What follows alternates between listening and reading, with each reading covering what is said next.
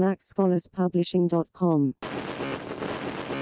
That we should get our own. Once we have our own, we're respected for the fact that we can create our own. And that's equality right there.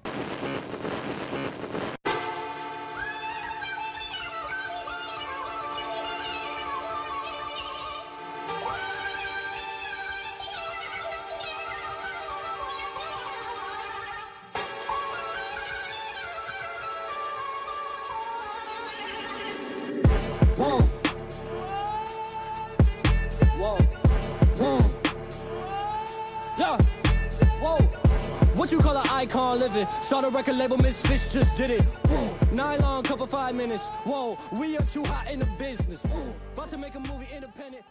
Welcome to the Black Scholars Podcast, a community for black educators. My name is Leonard Andre Wilson Jr. I am your host. I am CEO, marketing director, CFO, everything for Black Scholars Publishing, LLC, which houses this podcast along with the Three Bearded Kings podcast. You can find this podcast on iTunes. Yes, we are finally on iTunes, Stitcher, Google Play, and Podbean. So those are all free apps. You can download them whether you have an iPhone or if you have an Android. This is episode number 3. I am confident that you guys are going to enjoy this episode. This episode features Ariel Nicole Wright. She's an excellent educator, excellent teacher, excellent spirit. I met Ariel at one of my friends, if you're in the Memphis area, Tea Time with Tories events at a church, actually. And then we just connected online when I realized that she was an educator. And as soon as I started this show, she was one of the first people I reached out to. Like, hey, you've got a dope spirit and people need to hear it. Be sure to follow us on IG, which is at the Black Scholars Podcast. Again, at the Black Scholars Podcast. You can also follow me on Twitter at Black Scholars ONL. At Black Scholars ONL. Feel free to send us an email at the Black Scholars Podcast at gmail.com. Again, the Black Scholars Podcast at gmail.com. Thank you for those who have left reviews on iTunes. We got a 4.5 out of 5. I really wanted us to have a 5, but that just means that I need to get better. And like any scholar, I take that challenge. As King T'Challa would say, I accept your challenge. Let's get into the show. Well, tell me a little bit about you. As far as, where are you teaching? What grade? What subject? Have you always taught that grade and subject? Have you always taught at that school? Yeah, all of the background information. Got you. Okay, well, I've only taught 3 years. I've just ended my 3rd year teaching, so I'm still fairly new in the game. I teach at Freedom Preparatory Academy, the Westwood campus, and I've only taught 5th grade. And as far as subject, last year I taught reading, but in my previous 2 years, I've taught everything but social studies. So I pretty much know the 5th grade curriculum, every subject but social studies. So what got you into teaching? What got you into education? Being completely honest, Sure. I did not want to teach at all. So I feel like me teaching definitely has, for me personally, it's like a calling. Like God wanted me to teach. And I say everything from how I got back to Memphis, because I was in Illinois, went to college in Illinois. I thought I was going to be a doctor by now. I don't want to teach. I didn't want any parts of teaching. So you said you went to school in Illinois? Yes, I did. What school was that? Greenville College. It's a small, private, Christian liberal arts college. It's by about 45 minutes away from St. Louis. So it's southern Illinois then? Yes. Okay. But you're originally from Memphis? I am. I moved to Illinois in high school when my dad graduated from there, stayed close because my little sister was a few years behind me. When she left, I eventually came back home. You know, there are a lot of teachers who are in the classroom really for the wrong reason. Oh yeah, absolutely, And you can absolutely. tell, like it's obvious, You right? can. It's obvious, and the kids are the people who can tell first. Definitely, definitely, because some of them, they could play it off, and they know their research, they know their data, they know the Hmm. strategies, so they can have an intellectual conversation. They went to school, they got the degree, they got the Right. certification, so you can have a conversation with them. But when you see them in a class, you're like, You're something. just kind of doing this, aren't you? Yeah, You're you're just just another getting a nurse. check. You're just getting a check. So really, what we want to focus in, or focus on rather, is why teachers need grit too. So first, how would you actually define grit? That's a good one. I guess for me, grit is really the ability to not just persist, but persevere under literally any and every circumstance. It's like that backbone that you can't teach people. Like, it's very hard to say, oh, you can teach somebody how to have grit. It's kind of this thing you either got or you can attain to get for yourself, but no one can, like, give it to you. It's definitely internal to me. And there's definitely a billion peer-reviewed articles out there and non-peer-reviewed articles out there about can you teach grit? Like, can you teach grit to kids? There are some, but there's not a lot that talk about actually teaching grit to educators or Right. looking for grit. There's some out there, but there's not a lot, and I think that's a good area for us to actually focus on.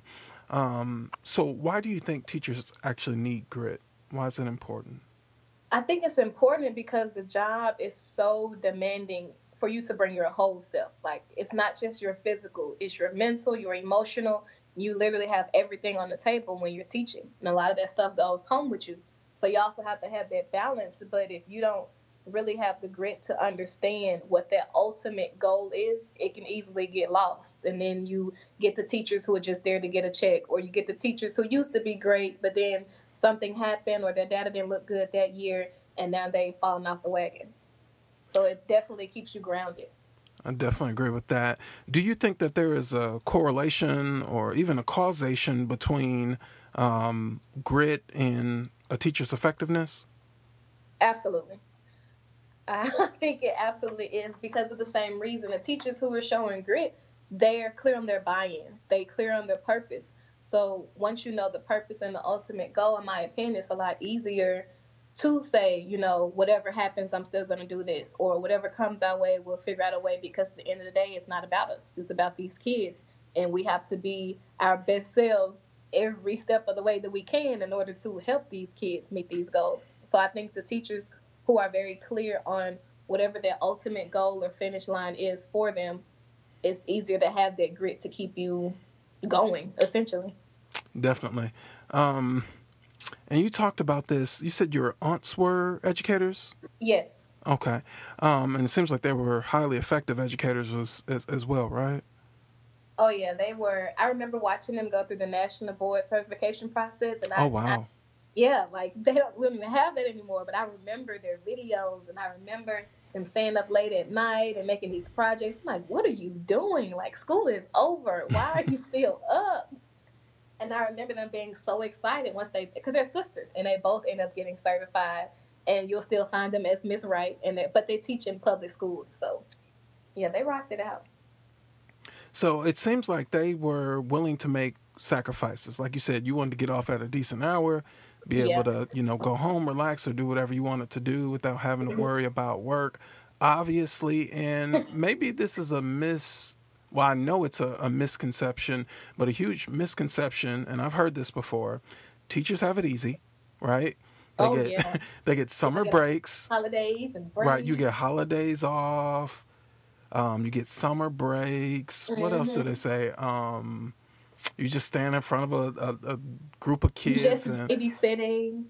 yeah, you just tell them what to do. You just give here's an assignment. You have software now that grades everything. Yeah. Or they say it's not like they care about them anyway. They just getting a check. I know, not every teacher. Not every teacher is like that. And so you spoke about previously, sacrifices. Like there are certain sacrifices that have to be made. What sacrifices do you think that someone who is an educator and who wants to be the best at what they do, what do they need to do as far as sacrifices?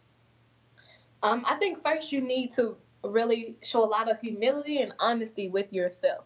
Like, what are you really here for? What are your real intentions with it? I know to some people teaching is just another job, but it's really not once you get into it.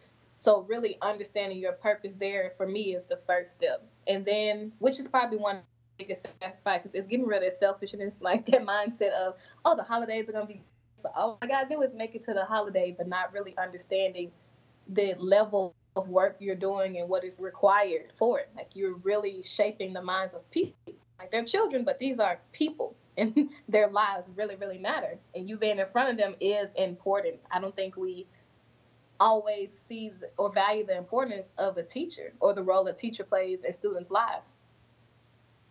Definitely. So knowing your purpose, what other sacrifices would you say that educators need to be effective, to be great? Knowing your purpose. For me, one of the things I definitely sacrifice a lot is time. Definitely. I started teaching straight out of undergrad. Like, I graduated in May. I started teaching in November. And I guess I wasn't really aware of how much time that it required. I mean, I saw my aunts do it, and I saw other people do it, and I saw professors at every level. But when you really care about the job you're doing, you can stay up all night after night, like weeks at a time, making sure the lesson is right, or making sure you scaffold it for this student or that student. It's so selfless. And I think a lot of times we don't really understand it until you're in it. Yeah, I get confused when I see, and there's two different there's several different types of teachers, but the perception. So you have the perception of the teacher that is there to, like, until they kick them out, basically, like it's 7, 8 o'clock at night, and it's like, okay, you got to go home now. And then there's a perception of a teacher that as soon as it's time where you can, punch out, that you punch out and you run out of there. Now, I've been, perception-wise, both. I would say I've been both. I've been both, but here's the thing. Even if you see me leave early, that just means that I have something else immediately to do. Yeah, I'm leaving the building early. That does not mean that my work has stopped. Trust me, right. When I get home, or I might stop at, Starbucks or Barnes & Noble, I have my book bag, my laptop with me. I got all of my students' papers, or I have, whatever text that we're using, and I get down to work. Like, everywhere. I look at everything as my office. It could be a restaurant. Everywhere is a potential office. So I just think that's interesting that, there's this perception of, oh, they're my school, we get out at 2:15 every day. What about for you guys? Well, we used to get out at like 4, but they privied us to get out at 3. So this year we've been getting out at 3. Yeah. Nice. So definitely time is a huge sacrifice that if you want to be great at what you do in that classroom, you definitely have to sacrifice time. What about money? And we can go a lot of different ways with that. When I say money, let's focus first on in your classroom. How have you had to spend money in your classroom? Oh yeah, because the budget that we have, I feel like things are so pricey. As where's the place we go to get things? Knowledge Tree. That by the time I buy pencils or a pencil sharpener, it's about gone.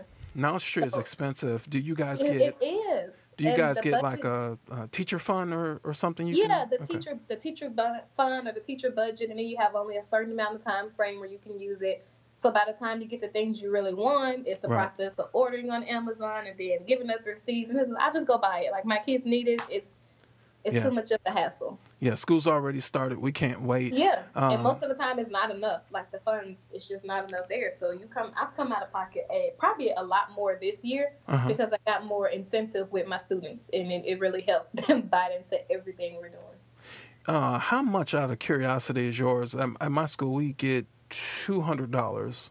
Oh, I think ours maybe it's $100 or $150, but it's definitely not. I don't think it's $200. Yeah, ours is $200, and it used to be $100. But what we used to do is take the other $100, and we would have to basically split it up amongst ourselves, and it was used for copy paper and toner and all that stuff.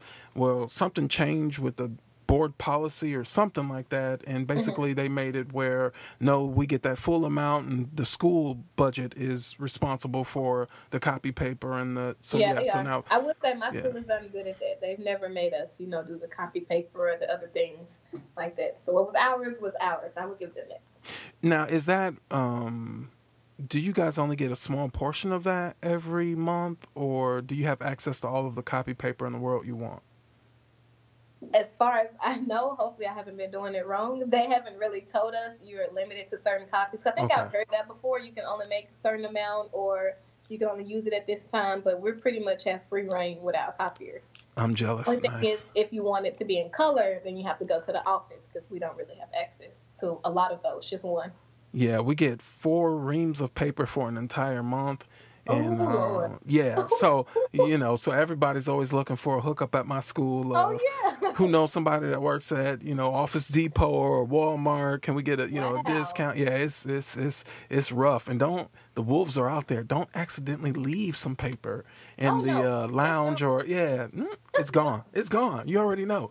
Don't go back looking for it. It's gone. And you don't know who took it. Because we all took it. Somebody took it.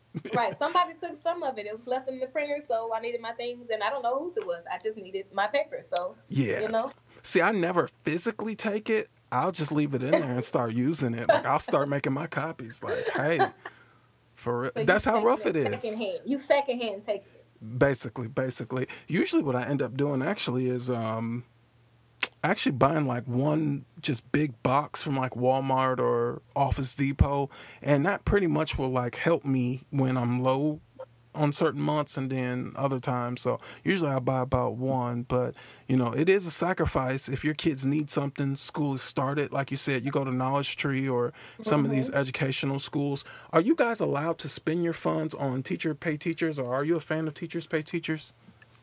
I'm a fan of teachers pay teachers. I don't know if we can, but I know I personally always use that. That's been my go-to. Yeah, and my goal, because my dad is an accountant, so maybe I can have him, or it'd be nice to maybe someone who used to be a teacher and transition over into being an accountant or vice versa, and ask them, like, what's the best way to handle those expenses tax-wise, because everybody knows about, what is it, $250 you can use as a deductible every year, which is nothing in comparison to what you actually spend. Because similar to you, like I've given my kids pizza parties for growth in between, common assessments, or we do maps. I've literally bought them food, like from Chick-fil-A or somewhere. We've even had like a Chick-fil-A party, and it was like 12 kids who showed like extreme growth, and it was me and them during lunchtime. Yeah, but that stuff is expensive. So it's very expensive. So I hold on to everything, even though I know according to IRS guidelines for forever, I think it's only been like $250 that we can claim. I spend a lot more than $250 on my kids, not even necessarily just on the classroom, just trying to motivate them, because kids are kids. They don't they don't have the intrinsic motivation like most of us do as adults. So it's like they need to see something. They need to see, like, what do I get? And kids love money. So definitely, and food. Kids love food. They definitely love candy. Anything sweet or anything that will help them do what they're trying to do. So definitely. So that's pretty cool. So on the other side of that, as far as sacrificing pay, have you, and I recently posted this on Instagram at Black Scholars, the Black Scholars podcast, and I'm going to ask you this. Have you considered, now I know you've only been in there for 3 years, but have you seriously considered, I might want to do something else long term? Have you thought about switching already at some point? Oh, yeah, I have. Just because I do think teaching is a calling for me, but I don't think it's long-term for me. Gotcha. I know my ultimate goal is to still become a medical doctor and to do those things. So I take on little classes here and there, actually planning to start some this fall. Okay. But yeah, I've definitely had that up. Definitely. What part of medicine do you want to practice, or What part of what kind of doctor? Initially, I wanted pediatrics because clearly I love children. Yeah. But now I'm thinking more in vitro fertilization. I can still have the lab thing going, or I'm going back and forth like, hey, I can do physical therapy. I've been an athlete. I saw that part. I love that too. So somewhere in the exercise science realm. Dope. That'd be awesome. So what would you need to do to apply for med school? Now I probably have to retake maybe about 3 to 5 classes, with them being 2 probably being extra psychology and gen chem and like organic chemistry or something, and go from there. But my route to it has been considering actually kind of going backwards. Okay. I have a lot of the credits where I could go ahead and sign up for like Southwest RN program. It's like 4 semesters, but at the end of it, you can be an RN, take your test. So that route would be a lot quicker than just going back initially to apply to med school if I'm going MD route. Now, it may be a little bit easier to go to the osteopathic medicine route, the OD, but that's not really what I want. Okay. So if you went the RN route, would you actually have to work as an RN? Yeah. Okay. And that get you to medical school quicker? It kind of. I mean, either way, it's a journey, but it just kind of depends on if I want a little bit more flexibility with it. That'd be better for me. And I think that would be also an opportunity for you with your education background to step into, well, what do they call medical doctors who teach other medical doctors? I know on the nurse side it's the nurse practitioner, but what does that look like for an actual physician? I never even looked into that. Yeah, because they obviously there's doctors who train doctors and coach them, and yeah. So something like a nurse practitioner, but the doctor side of it. Version. Yeah, the doctor version. Yeah, that'd be dope. And maybe they just become professors, right, at the med schools or something. So that would be dope. Awesome. So let me see. We talked about what sacrifices. Let's summarize here. We talked about pay just now. We talked about hours, so time. So definitely time. What about the learning part of it? Like constantly having to be on top of your game, having to research your craft, having to research different strategies, professional development. What about that side of it? I actually like the continuous learning part. Me too. I'm okay with being like forever a student, and I like being challenged in that way. I feel like a lot of academics or that aspect of it kind of comes easy to me. So I like the challenge of continuously learning or continuously this thing. Now, that doesn't mean I always like going to PD. That I won't say that. Why not? But I'm okay with the continuous learning curve, I guess. It is a sacrifice, though, because it's like, dang, am I never good enough, or do I never know enough? I just got this skill, and now we're changing it. Yep. That's usually how it works. So you said sometimes you don't enjoy going to PDs. Why not? I don't know. I guess I'm like the kids in that aspect of... They're boring.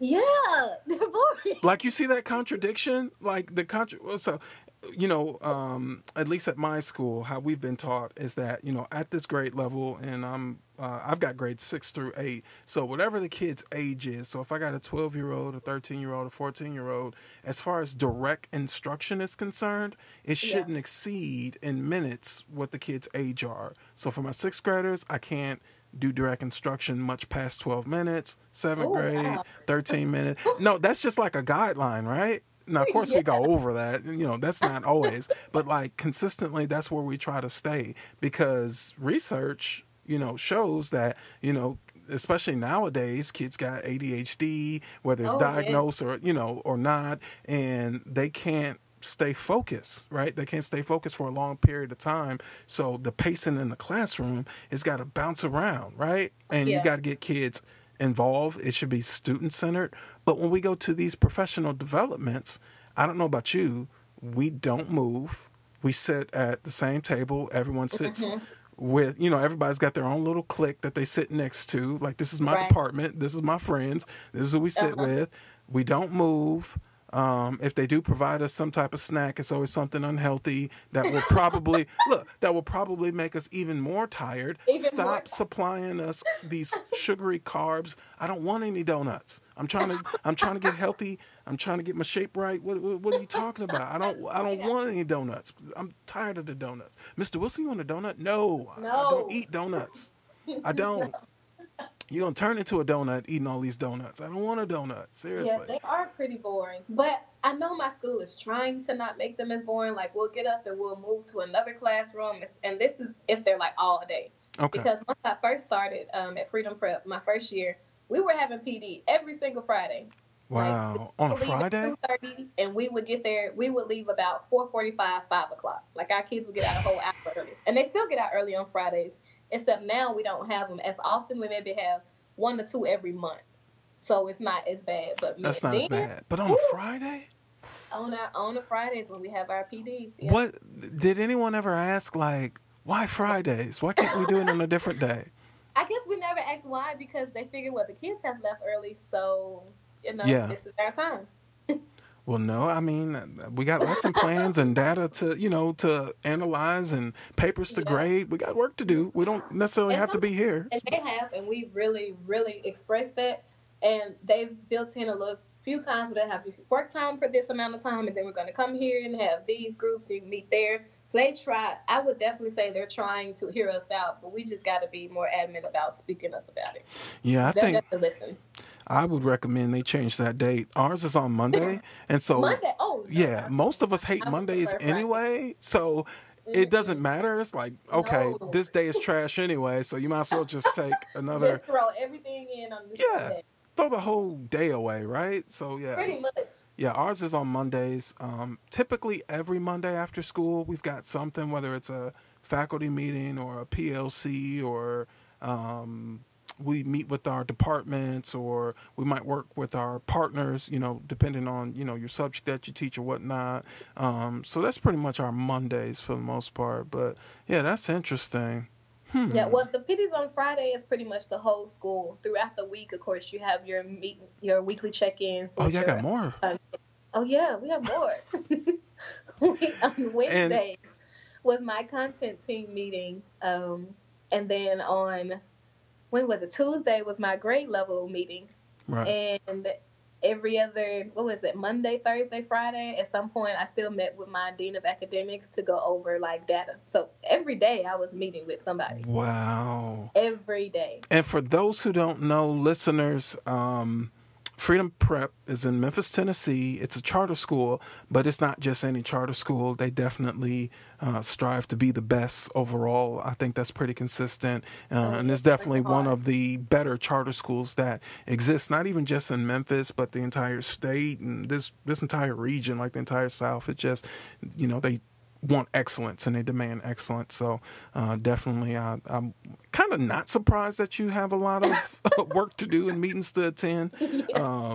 That makes sense because, it takes, like we said, sacrifice. It takes hard work. We work hard. Definitely. But what I will say is they never try to shy away from it. It's not like they're like, oh, you're going to get to go home. They're upfront like, hey, this, this is not like a job. This is kind of like your life too. We're trying to better lives. These are the core values we have. This is our mission and our vision. And to get there, we got to do some things they won't like. Definitely. You got to put in some extra time. Definitely. Oh, they tell you up front. They don't sugarcoat it for you. This is the money team, hard work, dedication. Yeah, absolutely. I like it. You mentioned data. I wanted to ask you, at our school, we do something called, and we're still talking about sacrifices, guys. We do something called SDIS. Do you guys do anything similar to that? And what SDIS is basically each teacher has to analyze their data after, common assessment or whatnot. And we have a presentation within our departments that we have to present. Usually an administrator is in there, and it's literally us analyzing the data, looking at the patterns that we've noticed, and coming up with real solutions that we can follow, strategies we can utilize moving forward to improve, the students' performance. Do you guys do anything like that?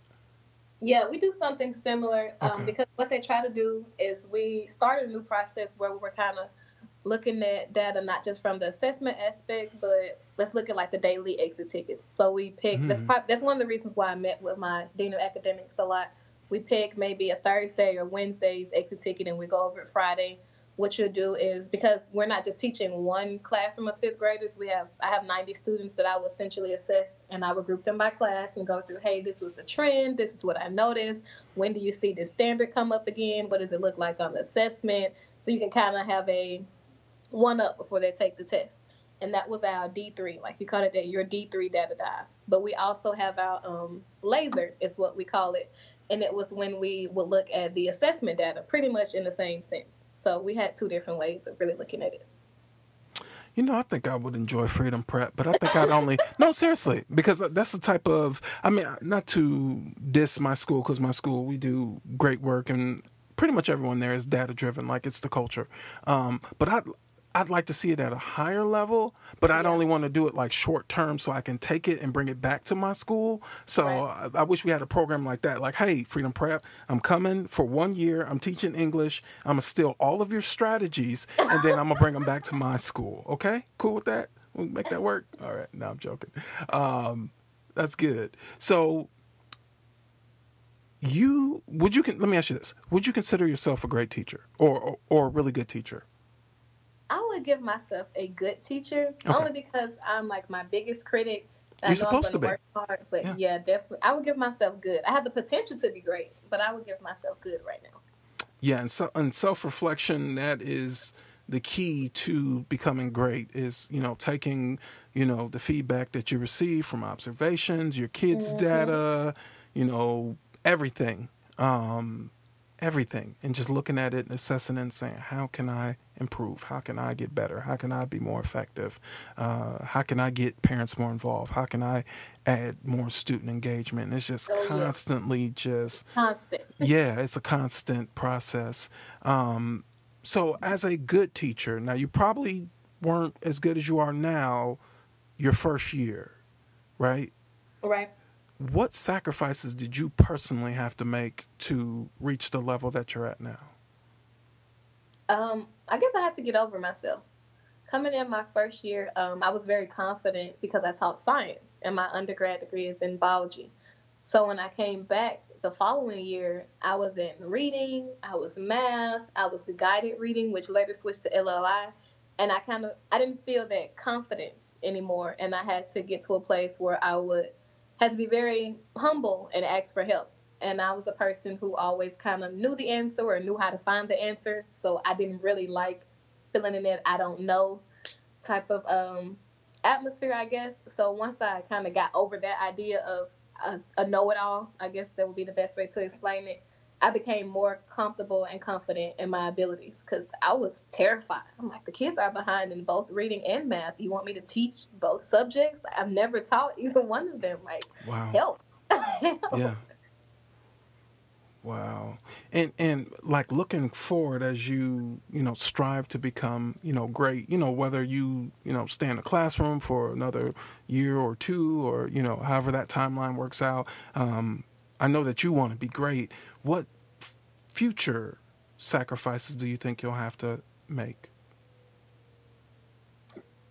Well, actually, I took a big step this year because I don't want to say I'm uncomfortable with change, but I like being very, very sure of things. Okay. And I guess after getting over the idea of noticing what was going on in the classroom and seeing how kids respond to me, teachers, I felt obligated to want to do more, even though in my mind I'm like, you're doing everything. Like, how could you possibly take on other roles? Which is how I ended up becoming the grade level chair from this previous year. Okay. And they sat me down and was like, this is going to take, and it's going to take this. And I felt confident. And then I was like, oh God, like these teachers are really looking to me to give them guidance. And it was actually ended up being a really, really strong year for me. And I think this year, I wouldn't say alone, but it definitely left a mark in my new position next year. So it's just sacrificing really the idea of, I think we have to know that we can be confident in ourselves too. We constantly need that reassurance, just like the kids, and not being afraid to not just ask for it, but to notice it. Like, give yourself some credit. Like, you're not horrible. It's Definitely. just it's just demanding. Like, it's a lot. You can do it, but you got to be willing to know, hey, I'm great here, but I really need to work on this part. Definitely. Yeah. Self-reflection, self-assessment. Perfect. Have you, and I'm just curious here, have you started to, as you become more comfortable as an educator, you become, more of a, I guess, expert at what you do and what you do best? Have you started to branch out outside of the school? And I know that might sound crazy because obviously you have a lot to do within that building, but have you started to look at different opportunities that maybe the state might offer or any other organization? I actually haven't on my own, but I'm interested in it. Especially next year, I won't be in the classroom. I actually be a dean of students. So clearly, I made connections with kids. So I'm definitely looking forward to those opportunities to connect with and network different people outside of just our building. So that'll be my next step. So, Dean of Students, correct me if I'm wrong, because I had a conversation with an educator recently who's a Dean of Students at a charter school. She's not in Memphis. I can't remember exactly where she is, South Carolina, somewhere. I can't remember. But she was basically explaining what a Dean of Students does. Basically, are you going to be like a liaison between teachers and the administrators? Is that correct? Yes, that's my understanding. That's basically what it is, pretty much. So, and I know that you want to be a medical doctor, but if you really enjoy yourself in this role, do you see yourself becoming an administrator? Ooh, see, I'm going to take your advice and not say anything on that one because I don't want it to kind of come back and bite me in the foot.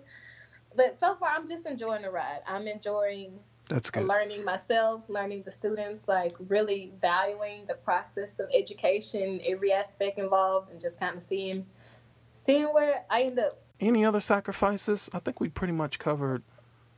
Yeah, most of them are pretty much the primary ones. Yeah. Money. Yeah. Yourself. Yeah, and there's certain things that you can do, to help yourself with those sacrifices.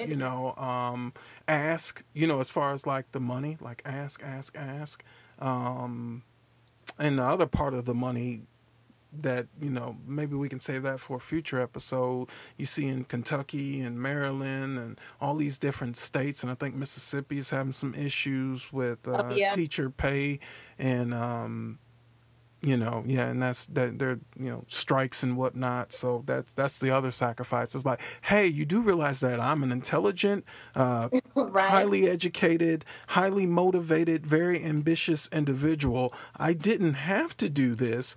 This was a calling. I could take the same intelligence and ability to learn very quickly over in a different, sector or industry and make a lot of money. And I don't know. I just don't get the decisions that a lot of these lawmakers and politicians, like, what makes them so special that they get to determine what the budget is and what kids need and how to best motivate teachers. And and have you met a child or a teacher? You've never stood in a classroom, right? Like, you've never been there. You've never put together a lesson plan. You've never graded an essay. Like, what gives you the right?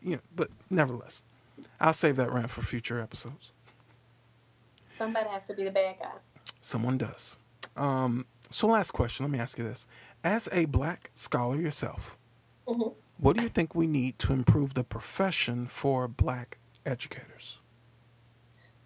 I think we first really need to improve on acknowledging the power of our presence in education. Like, that is extremely important, and not just being there, but how are you advocating for these kids while you're there? Because for me, I think that's extremely important. You don't really understand how much it means to a child to see someone teaching in front of them that looks like them, or can say, I've been through something you've been through. Or when these tests are giving me passages about kids I've never heard about, different parts of the world, how can you relate that to me to where I can understand but still meet this standard like they want me to? I think that's extremely important. Yeah, that's huge. Let me ask you this. Let me follow up with this. In your own education, K through 12, let's even include undergrad, how many African American teachers did you have? K through 12? K through 12. Yeah. Not including undergrad. I want to say one. And I remember her. Her name is Miss Cage. What'd she teach? I think she taught me 3rd and 5th grade. Like 5th grade has always been a soft spot for me. And how many black male teachers did you have K through 12? None. My first black male and only black male teacher was when I got to college. He was my undergrad department head, Dr. Eugene Dunkley. 1, middle school. I lied. I'm so sorry. I forgot about Miss Joyner and Mr. Otis. What'd they teach? That was the reason. Science and math. They're the only reason I love science and math in middle school. At John P. Freeman. Good. I loved them. It was hard when I got there. Oh my God, it was so hard, but they made it worth it. They made it worth it.